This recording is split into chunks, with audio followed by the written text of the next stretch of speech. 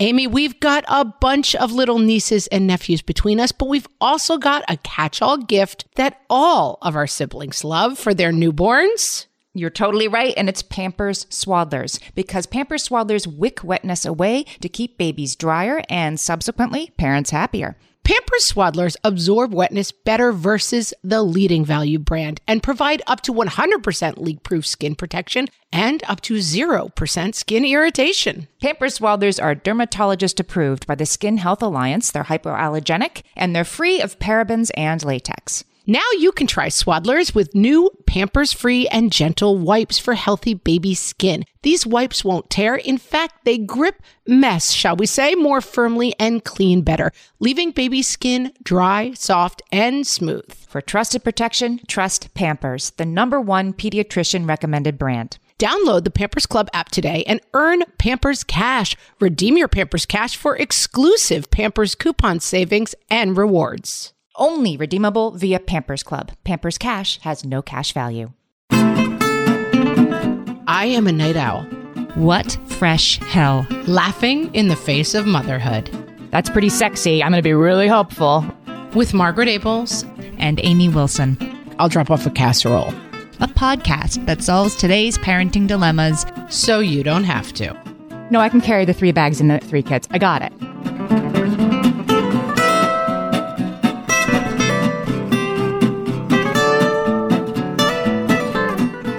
Hello, everyone, and welcome to What Fresh Hell? Laughing in the Face of Motherhood. This is Margaret. And this is Amy, and today we're talking about asking for big help. Like big help. But before we ask for big help, Amy, I regret to inform you that we must throw ourselves on our swords and ask for an enormous apology because it doesn't happen often, but we made a startling and perhaps unforgivable error. I mean, if people want to ban and block our podcast, I can't blame them. We got dragged for good reason? We got rightfully called out for our sins. Okay. On our episode, 2 Types of People Family Debates, Amy, I don't know if we were tired for the pandemic. I don't know if we were just having an off day. But you and I both loudly and with great fervor insisted that one should eat cup of noodles with a spoon. And only a spoon. And that we were like mocking people for using a fork.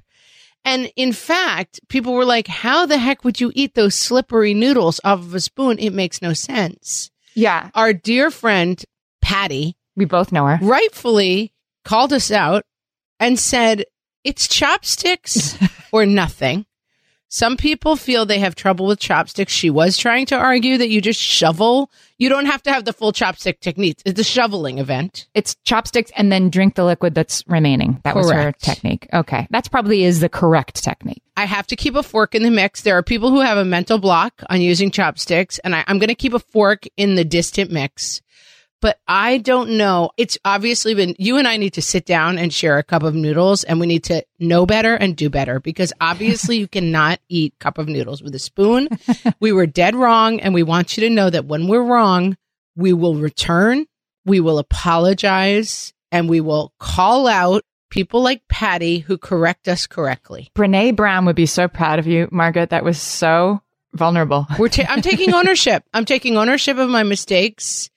And I am supplicating myself in front of y'all and asking for forgiveness, because I don't know what we were thinking, loudly and surely with great conviction, telling poor people out there to eat cup of noodles with a spoon. It's bonkers. And I don't blame you if you reject every other advice we give you on this podcast, but hopefully we can earn back your trust. That's all I'm saying. That was the bad one. Okay. All right. Thank you. Horrible misstep. A horrible misstep. But anyway, we've apologized, and now we're going to move on and do our best going forward. This topic that I want to talk about this week, asking for big help, came, as many things do, from our Facebook group, facebook.com/groups/whatfreshhellcast. Julie is one of our listeners. She asked, when have you asked for big help lately, and what's the breaking point? I'd never heard this term big help before. I think she was making it up, but I loved it because it's one of these things like we know what it is when we see it. Well, what do you think it is? What does big help mean to you, Amy?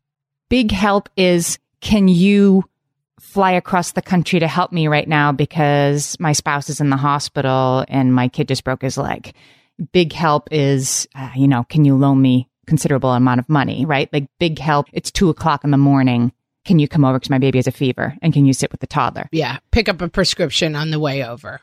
Yeah. Like short list, big ask. And I want to pick apart why this is hard for us, because everybody, I think, at some point, if you're a parent, is going to be on the asking side of big help and on the receiving side of that ask. And being on the receiving side kind of feels good most of the time. And so I don't know why we get so wrapped up on, is this big enough? Is my need big enough that I can ask? Like it's much more painful to be the asker than I think it should be. And I think there are reasons for that. But I'm curious about that because having been on the receiving side of that 2 a.m. call, you are happy to help. You're happy to be of help. So let's talk about why asking is hard. There's a book called Mayday, Asking for Help in Times of Need. Nora Bouchard wrote that book, and she suggests, I like these couple of ideas, that asking for help requires surrendering control. I think it means that this problem is bigger than I can handle. This is more than I could do, right? Moms are supposed to be able to handle it all, juggle everything at once. Nope, this is more than I can handle. Being perceived as needy. Yes. I don't know if that's what's holding me from pressing call on my phone, but okay. It's pride. Yeah. There's a huge amount of pride that goes into it. I've got this. Yeah. It's a big part of our identity. Yeah. Right. And, when there's big help and it involves, say, completely hypothetical example, a child's mental illness, right? Asking for big help, or a spouse's mental illness, or your own mental illness. These are things that are very hard to let people under the tent of, because you do fear rejection. Well, this is what I was kind of holding off, but I'm going to just lean in and leap in with it. Okay, just tell me. I'm not going to hold it for our grand sweep finale. I think that there are two categories of big help. Okay. Big help that feels justified and big help that doesn't feel justified. So like my spouse died unexpectedly, big help is needed. That can sometimes feel maybe more justified to people than my child has a disorder that seems somewhat invisible to you, but is really breaking us here at home, that maybe we've kind of kept a little bit more private. And it's like, I think the triggering incident for the big help has a lot to do with it sometimes. Okay. All right. So what you're saying is like the big help, like your spouse dies suddenly and people know it, like it's out there. It's true. It's so there's no hiding from it. So the ask becomes overwhelming for different reasons, but it isn't letting people know that this is going on. So if it's something that people wouldn't necessarily know is going on or that you need help with, that's another obstacle. I see. You're right. Letting go of this secret. That's right. That's a part of it too. Right. So the secret. Or like, hey, maybe part of the problem is that your marriage isn't going great and your spouse isn't helping you with the things they need help with. I have a friend who lost her husband several years ago, and we were talking about it, and she was saying in her same town, she knew somebody whose spouse had left them for someone else. It was a kind of a shock divorce, Mm-hmm. and that she was saying like, there are people coming to shovel her walk still a year later and still, helping take the kids to their sports practices, because connecting with someone whose spouse died seems easier for people than connecting with someone whose spouse left or had. I can think of another incident with people we know where the spouse was involved in something that was pretty untoward, scandalous. And this wife was also left pretty alone and high and dry, but people didn't want to get near them because of kind of the underlying issue that had happened. First of all, made people mad. And second of all, it was untoward and people kind of didn't want to touch it. I talk a lot about access points, like how we access each other. And some people's access points are a little bit harder to find. And I think that makes this big help thing a lot harder. Yeah, I had never thought of this. Is the thing you need help with a secret being, a major sort of fulcrum on which the difficulty of asking for help would turn? But that's definitely a big one. Another one is sort of fear of overstepping a friendship. Okay, like it is 2 a.m, right? And the baby has a fever and the toddler's still asleep and your spouse is out of town or whatever it is you're dealing with. That hesitation that you have before you call, who are you going to call? Is this in our wheelhouse? Are we good enough friends for me to ask for this? Right? This is a huge thing across the board as moms and humans. Yeah. And we've talked about this to some degree. We talked about with Deborah Porter in the talking to our kids about race episode, right? That like, Yeah. but I'm a white mom and I don't want to be running around saying like, we need to talk about Cesar Chavez. We need to be teaching the kids about Black history. Like, is that my role as the white mom? Like, is this my role? Like, I kind of know her. There's definitely that role of like, you know, tragedy porn and people being like, oh my God, this person was my best friend and now I'm devastated by this loss. And it's like, dude, we don't know you that well, you know? Right. I think as long as you are offering concrete and tangible help, that you're never in the wrong. People can say no, but I think if you insert yourself in someone's tragedy, you're way off base. Like running around, you know, at the funeral, carrying on, talking to everybody about how hard it is for you. Skip that. But walking up to anyone who's had a loss and saying, hey, I know we don't know each other that well, but I would love to bring you guys dinner next week is a great thing to do. Right. But I was talking about, does this friendship contain this, like being the asker and being worried about that? Oh, yeah. That's a whole other thing. I think those are both true, you know, but yeah. So I'm talking about like, does Julie like know me well enough for me to be calling her at 2:00 in the morning? Or does Julie want to be my friend enough to keep being my friend once I confide in her that, you know, we've been going through this crisis? It's disrupting our friendships.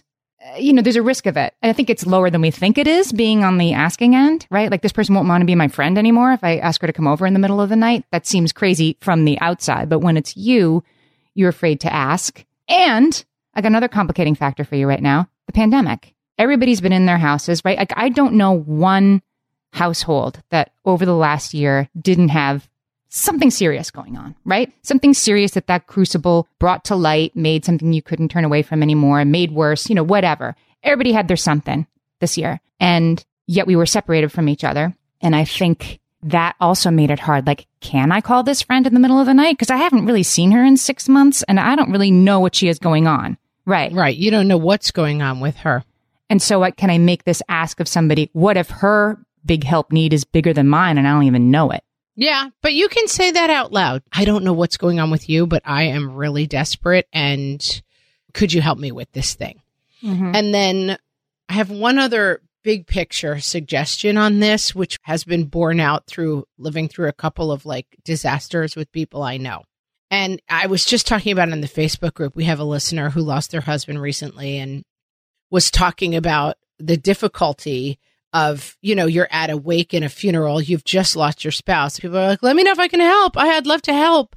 And everybody is saying it. But then when the dust settles, who were those people? If you are close to someone who experiences a loss, assign yourself to be a person who makes, you want an Amy in your life because you need someone to make an Excel spreadsheet. Right. And you should make an Excel spreadsheet for that person that says, I am willing to shovel snow. I am willing to deliver meals at any time. I am always available for a middle of the night phone call. I am the person you should call 1 year from now if something goes wrong and other people have helped you a lot already. And like really formalizing this stuff for people who are having big problems, because what ends up happening when someone dies is everybody kind of brings 400 casseroles the first 2 weeks. And then when the person really needs stuff, there's kind of no one to help them out. Yep. Right. And you're left wondering, just to put the focus back on that person, you're left wondering, did they mean it?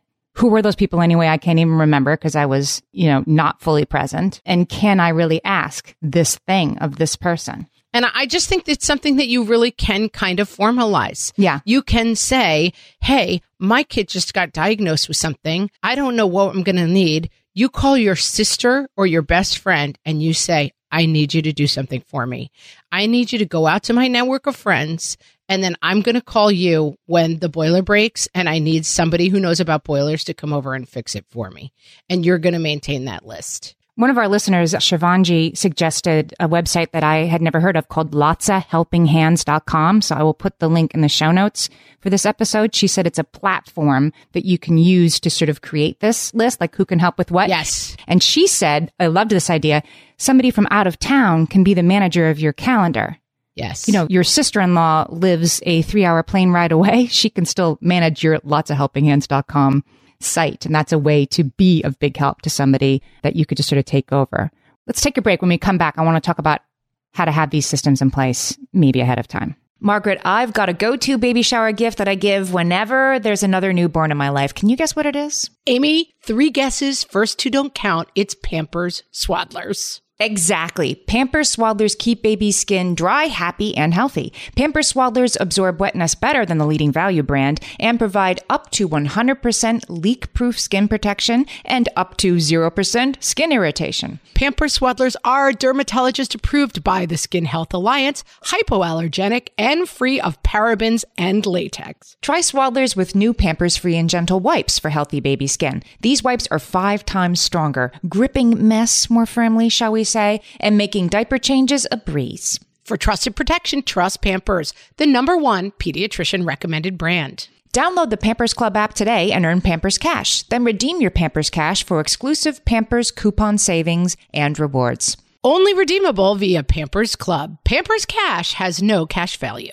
Margaret, I've been at the research again, looking into metabolic health and, more importantly, metabolic flexibility, which turns out is the key to improved energy levels, better sleep, better fitness, all the things. And I found out about all this because we got a chance to try Lumen, the first handheld device that helps you manage your metabolic health. Lumen works when you breathe into it. If you do that first thing in the morning or after a workout, Lumen measures your metabolism by measuring the amount of carbon dioxide in your breath. It's science, people. That lets you see exactly what's going on in your body in real time. Then you use Lumen's app to get tailored guidance to improve your sleep, your nutrition, even stress management. If you're interested in figuring out the effects of different sorts of foods on your body, Lumen is a really cool way to see what's actually happening as your body burns different fuel sources. If you want to take the next step in improving your health, go to lumen.me and use FRESH to get $100 off your Lumen. That is LUMEN.ME. Lumen.me, and use the code FRESH at checkout for $100 off. Thank you, Lumen, for sponsoring this episode. So I was just talking about this last night. I was going to be doing this episode today with a friend who lives in Northern California. And she said, oh, this is not a problem for me and my friends where I live. And I said, why is that? And she said, over the last 4 or 5 years, they have had major wildfires out there every year. And she said, we have gotten, because of necessity, extremely comfortable with getting and giving big help. She said, we had a family, living with us, and the 2-year-old had one set of pajamas and they lived with us for 2 weeks, and that's what he had to wear. And then the next year they're helping somebody else. And she's like, it gets really real, really fast. And so this idea of, am I worthy of help? Am I helpable enough? Are you also needing help? Kind of goes away when it's like any of us might need something big at any time. The ask gets really easy. Yeah, because I think there's a reciprocity. Right. And I think there can be a problem. Like, I have friends who are chronically ill, who have chronically ill children, or who have suffered the kind of loss that they're having a lot of trouble getting back on their feet from. And I think it can feel from both sides. The person can feel like they're asking too much. And honestly, their support system can feel like, I cannot manage your problems and my own problems. And it leads to very, very bad feelings. I've seen friendships fall apart over it. And it is a challenging dynamic when somebody needs a ton of help. And because of whatever circumstance they're in, they're not always able to offer that same help in return. And I think that's something that you have to solve for too a little bit. That hey, I'll bring you dinner. You're bedbound, let's say, because of whatever's going on with you. I'll bring your dinner. I'm also going to bring you my extra laptop, and you're going to go through and unsubscribe me from all my lists or whatever. If you can find ways to be this is what you have to give and this is what I have to give, and let's try to help each other, because then it doesn't become the thing of I guess we all have to take care of Barb, Barb always needs the help. And you're right. It is the reciprocity that makes it easy, and the lack thereof that can make it more difficult. Yeah. And there's kind of more dignity in that for the person who is receiving the big help, Something else just occurred to me that is a factor in this is the need for the big help, acute or chronic, right? If your friend's house burns down, that's pretty sexy. I'm going to be really helpful, right? Yeah. But my friend's kid, has a I don't know, an advancing disease that's taking away her mobility. And that's how it's going to be for the rest of that kid's life. I hope I wouldn't be such a lousy friend as to not be that helpful, but it's different when it's going to be true next week, next year, forever. But not talking about you, but like you would be a lousier friend to that person. Everybody would be, because at a certain point, are you kidding me? I'd love to grab a bucket and rush over and put your house fire out. You're going to have a very different level of mental and emotional engagement with that than like, oh, this is you, four of you having this chronic disease. It's a natural thing, and it's something to sort of solve for in the equation. And this is another big place to watch your story, right? This person always needs, it's so exhausting dealing with this person who's always got a problem. Let's say you have a friend who's financially having problems and you're trying to help them out. You have every right to sit down and be like, the most amount of money I could contribute to this person's well-being is $20 a week, let's say. That's absolutely within your rights. But like, take a step back, think about that, and have that conversation rather than letting it become the story of like, oh my God, I wish I'd never met this person. They've just become this huge financial drain in my life and it's a nightmare. Yeah. And if the answer is like, I'm kind of done with this and amount of money I'm willing to give is zero, that's fine too. But I just think it's getting the clarity around how much you can and want to help versus getting stuck in the place of like, I'm going to help and be miserable about it is no good. This seems to me, though, like if we're talking about big help, we are talking about something that is a little more maybe situational than like, this is my friend who always talks about herself and never asks about my day. You know, it's more situational, I guess. If you're asking for really big help, it does kind of mean help you don't usually need or haven't had to ask for before. I guess so. That makes sense to me. If you're on the receiving end of that, like having been on the receiving end of big asks like that, what really interests me about how hard it is to ask for help when you really, really, really need it is that when you've been asked for help by a friend who really, really needs it, you're so glad to be able to help. I had a friend last summer who lost both parents within the same month, both parents. And COVID made things much more complicated. And she called me with like a day's notice, could a couple of her kids come and stay with me for a couple of days? And I should have thought of that. I should have waited for that big ask to come in, but I was so relieved to have this concrete, specific way to be of real help to her. She had to leave the country during COVID, which meant, you know, quarantining and all that kind of thing, and leaving her kids for a long time. And she needed help. To be on the receiving end of that, that was a gift to me because I was sitting around, you know, wishing you could help, feeling sad for her, crying. It must be so hard to be her. I wish there was something I could do to help. And then there was something I could do to help.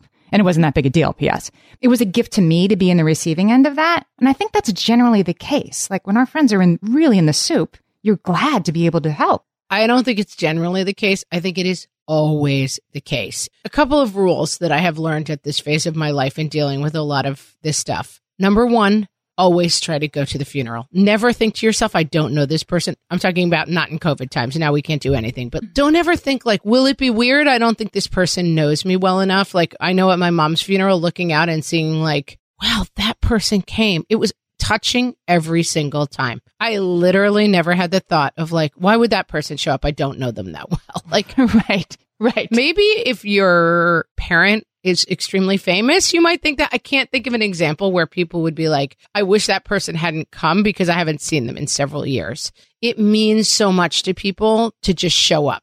The other thing is always offer specific help. The more specific help you can offer, you take the burden off of the person to have to come up with a big ask. I try to say to people, instead of, let me know if I can help, I'll say like, I am a night owl. So at 2 a.m., if you need a pharmacy run, I'm your person. Try to think of like really not meals. Nobody needs any more meals. Like try to think of real. I live right next to the pharmacy.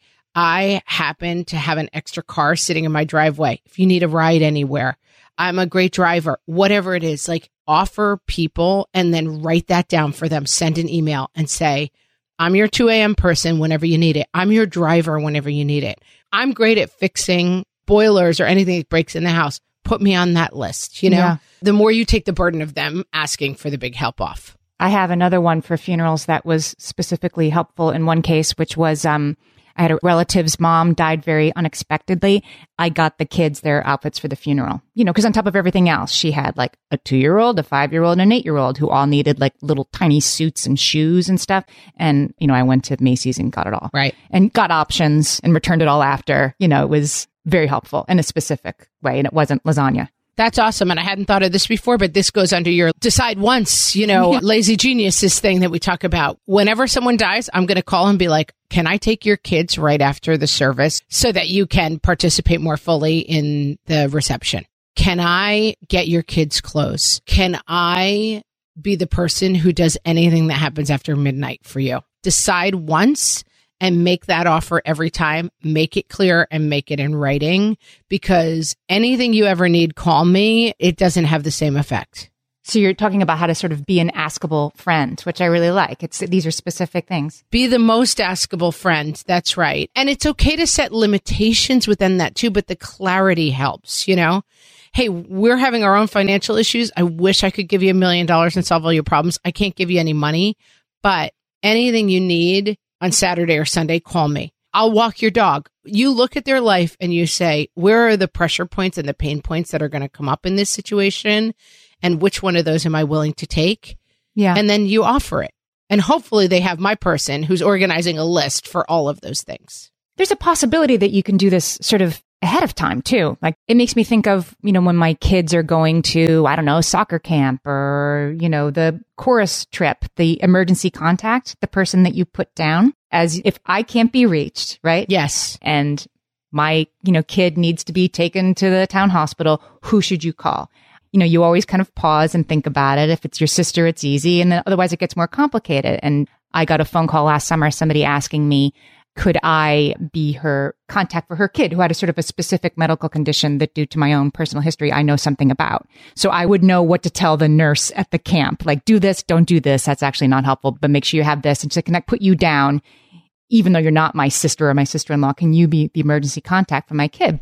And I was really glad that she asked me, right? And of course, like nothing came of it. The kid had a fine summer. But sort of thinking of those people ahead of time and formalizing those asks is a little weird. It's kind of like having a living will or something. But it seems to me that, like, I've never done that. I've never said to you, hey, if you ever need me to get in the car at 1 a.m, I'll do it. So, put me down. I'm on your short list. And it feels like asking somebody to go steady with you or something. But why don't we? Why don't we know ahead of time that you got me and I got you? Why do we wait until this and then wonder? That's right. And I think this is somewhere where people who deal with chronic disease, people with special needs kids, like I have that network of like, listen, not everyone maybe is ready to take your kid with very specific needs for 12 hours, but like, I know your kid. I got him. Like if you need help, send your kid to me. Like this gets much more complicated with people who have big asks, like, hey, watch my kid is an ask and it's worth doing and stuff. But like, I just think it's so great to have that point of view. And it's something I'm working on with myself of like, how can I really help the people who I know in specific ways that's not just like, I'll drop off a casserole. Like, what do they really need? And do they know, and have we discussed out loud that I am a person who they can come to help with things that I'm going to be good at helping with and that they might need help with?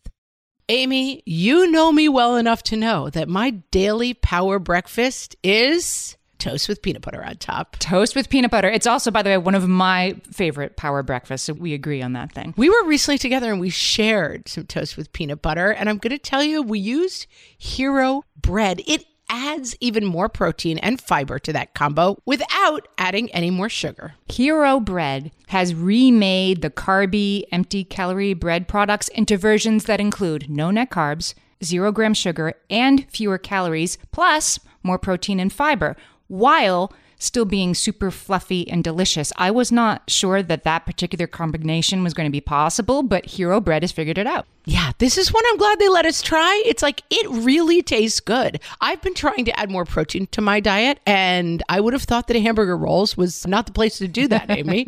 But all of Hero Bread's products, from rolls to tortillas to croissants, we please, offer protein and fiber, 0 to 1 grams of net carbs, and 0 grams of sugar. Start your Hero Bread bundle on their website and get 10% off your order. Go to hero.co and use the code motherhood at checkout. I like this bread, people. It's HERO.co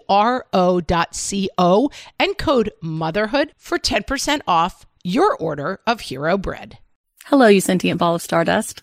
My name is Casey Davis. I'm a therapist and I'm an author of the book How to Keep House While Drowning, where I talk about ways to make it a little bit easier to take care of yourself when you're overwhelmed, stressed, have mental health issues, physical health issues, or maybe you're just in a hard season of life.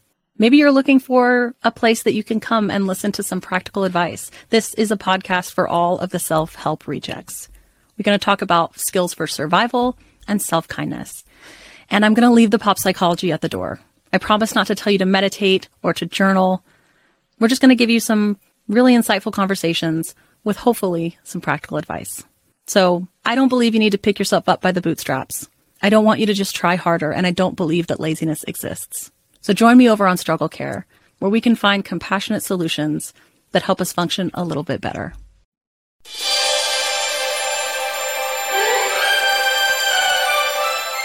And now, the Mom's Performance for an Audience Awards. From the What Fresh Hell podcast. Our first nominee is Chrissy Engstrom from Dayton, Ohio, for her performance in I Can't Believe You're Acting Like This. My goodness, honey. I can't believe you were throwing a tantrum like this in Target. Oh my goodness. Hitting? I have literally never seen you like this before. I am shocked by this completely out of character behavior. Next up is Tanisha Holland in Sorry We're Late. So sorry we're late. Someone wouldn't find their shoes. Like I keep saying, put on your shoes. But I guess she must have heard, I'd love it if you'd find mommy's lipstick and rub it all over the bathroom towels. Having kids is fun, huh?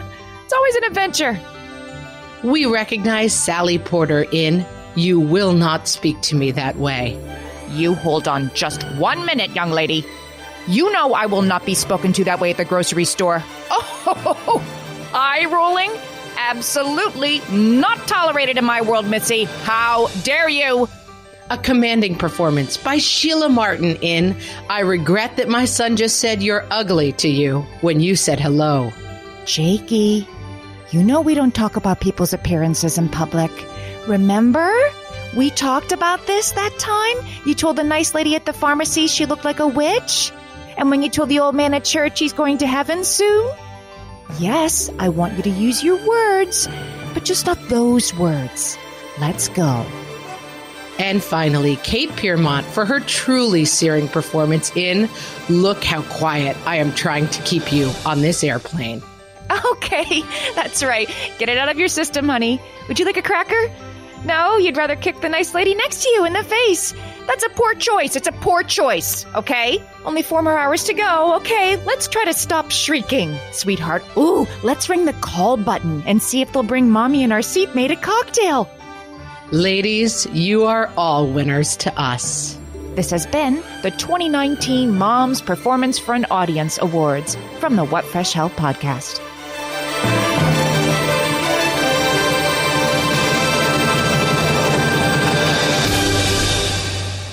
So I want to talk about, does the big help have to be so big before you ask for help? Good. We kind of front-loaded this with okay, people are dying, people have horribly sick children. Right. Because I think that sometimes, again, access points, sometimes those moms are actually easier to ask rather than I'm done. I got a 2 and a 4-year-old. I can't take it for another second. Right. So Nora Bouchard, I talked about her before. She wrote this book called Mayday, Asking for Help in Times of Need. She suggests that you actually make it a practice.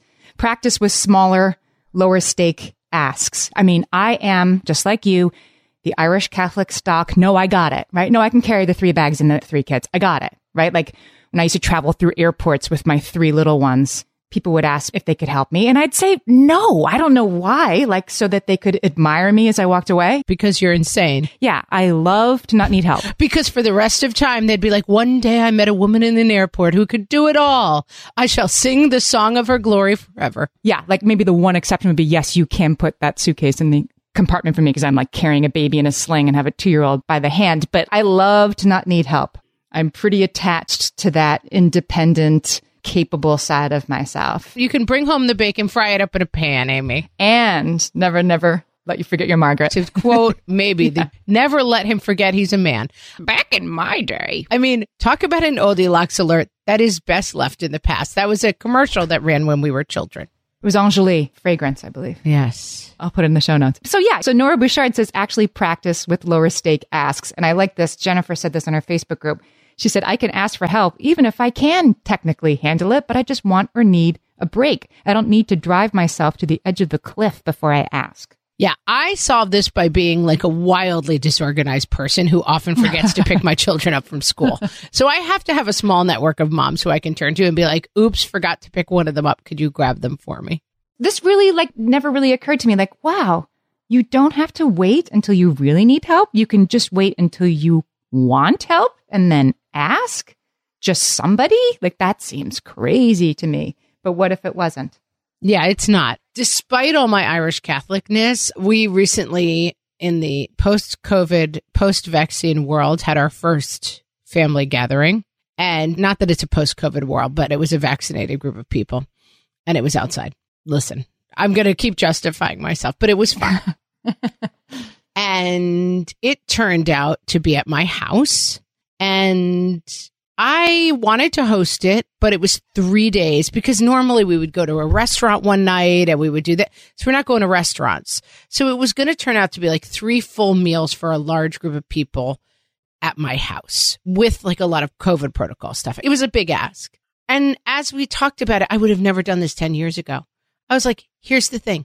If I host, I'm not cooking anything. And so everyone else cooks something and bring it. And we'll get taken one night and then y'all figure out the meals. And like, here's an email list. You guys figure it out. My sister figured out the meals.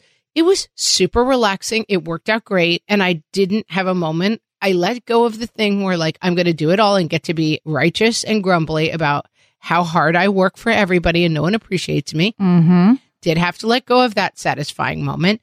But it was super helpful because I said, this is a different circumstance and I'm going to need a lot more help than I usually get. And you know what? It worked out great.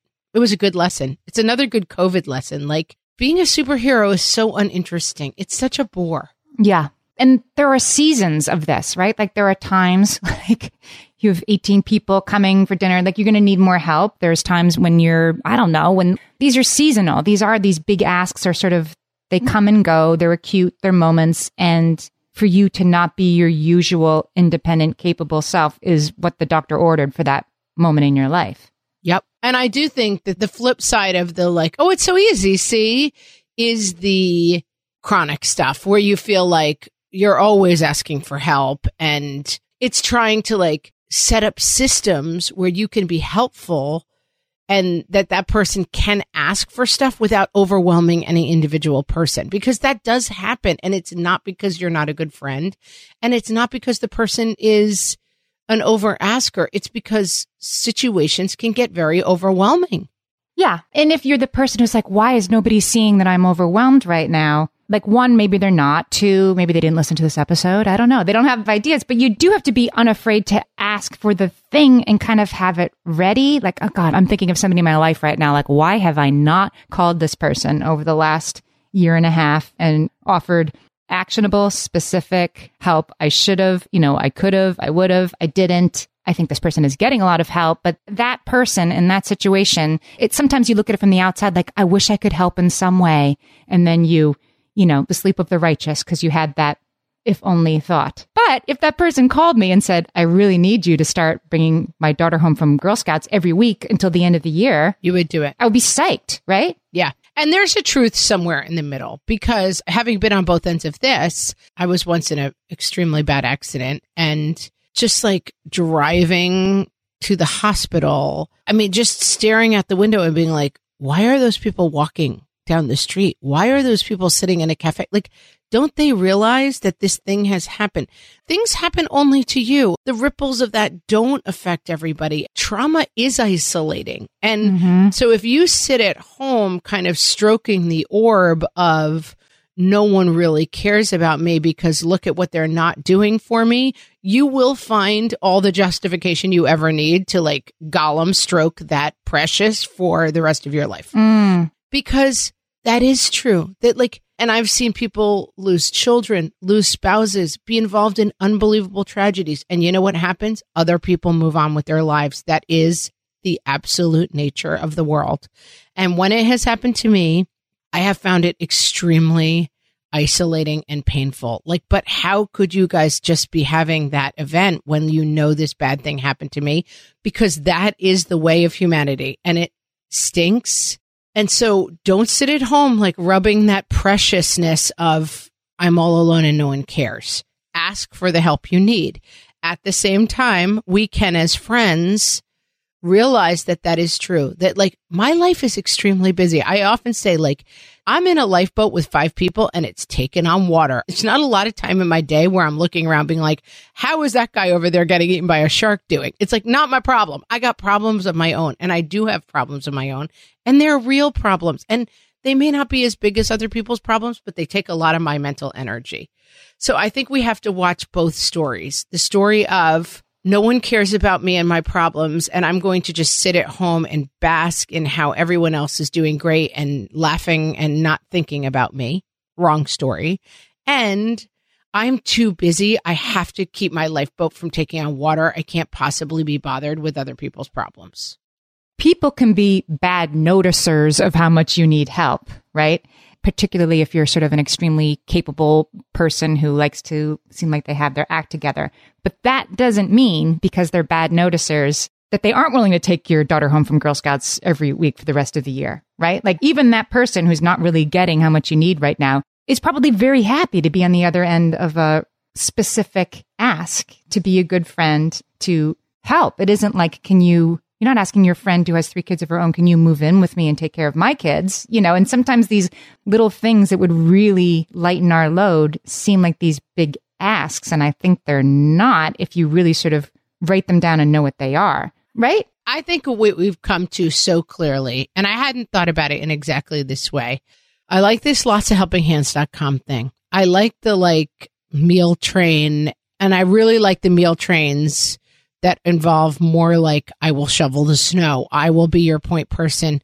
Meals, I don't know anybody who's had a tragedy who didn't throw away 40 pounds of food. It's never happened because everybody is I'll be helpful by dropping off this lasagna. And it's okay, stop with the lasagnas and get on a Excel spreadsheet that says, I will pick up nighttime medications. I will drive kids on a minute's notice. I can do that Wednesday and Thursday any week, Right. I will wrap all the Christmas presents this year, whatever needs to be done. Great. And I love the I'll pick up, try to think of the things maybe other people aren't. I'll walk the dog, but also I'll get the kids clothes for the funeral.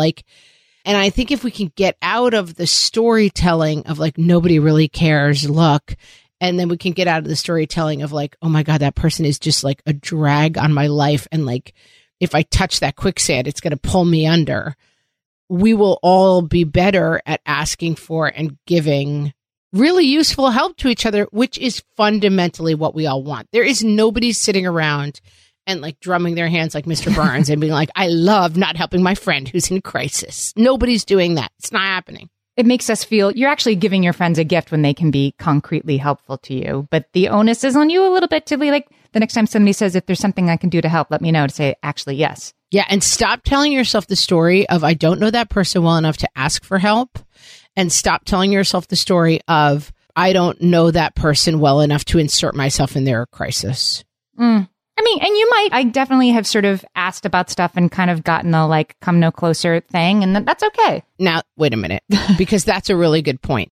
Offering help once is very different than inserting yourself in other people's tragedy. I've definitely been involved in, especially, what's the word I'm looking for? It's not exciting tragedies, but high profile tragedies, or specifically, dramatic tragedies that people do kind of come out of the woodwork wanting to be part of it in a specific way. Don't be that person.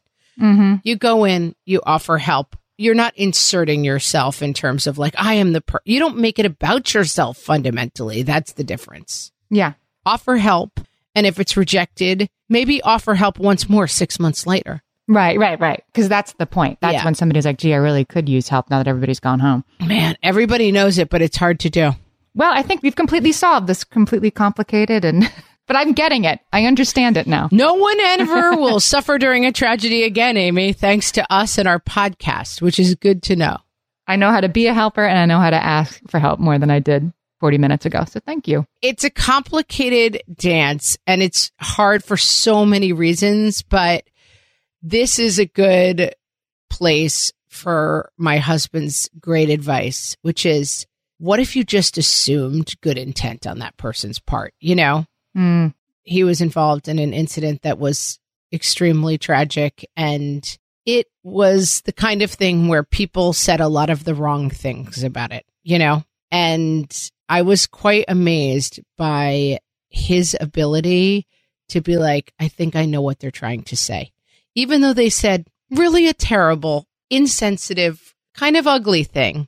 He and his family both kept saying, and I was so wowed by them, whatever people are going to say, because they don't know what to say, I'm just going to try to hear, I love you and I want to be here for you. And I was like, what miraculous people these people are to be able to try to do that in light of like people doing it so wrong, you know? And really, it was kind of a game changer for me. Like, yeah, what if we could just operate in this, like, from our place of maximum generosity? And what if we can assume when we're ready to ask for big help that other people are ready to say, I love you and I want to be here for you? Assume that that's the response instead of, I'm kind of busy this week. If they're nasty and toxic, you're going to figure that out real quick. They're not going to slip by you. That's good information. All right. Now I think we've really solved it. We've extra solved it. If we went on for 10 more minutes, Amy, we've totally solved it. Super final. Solve it. Guys, will you follow us on Instagram if you don't already? We're at WhatFreshHellcast. I put all the episodes up on there and share funny memes you guys share with us. And we're having fun there. Come join us there. No pressure, but my kids are goofing on us that we do not have enough Instagram followers. And I can't really have that in my house, guys. I can't have it. Save me from my kids goofing on us that we don't have enough followers on Instagram. Please. That's some big help. That is some big help. Go help some people. Go ask for some help. And friends, we will talk to you next time. Bye-bye.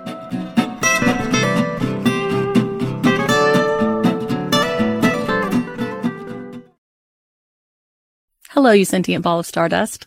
My name is Casey Davis. I'm a therapist and I'm an author of the book, How to Keep House While Drowning, where I talk about ways to make it a little bit easier to take care of yourself when you're overwhelmed, stressed, have mental health issues, physical health issues, or maybe you're just in a hard season of life.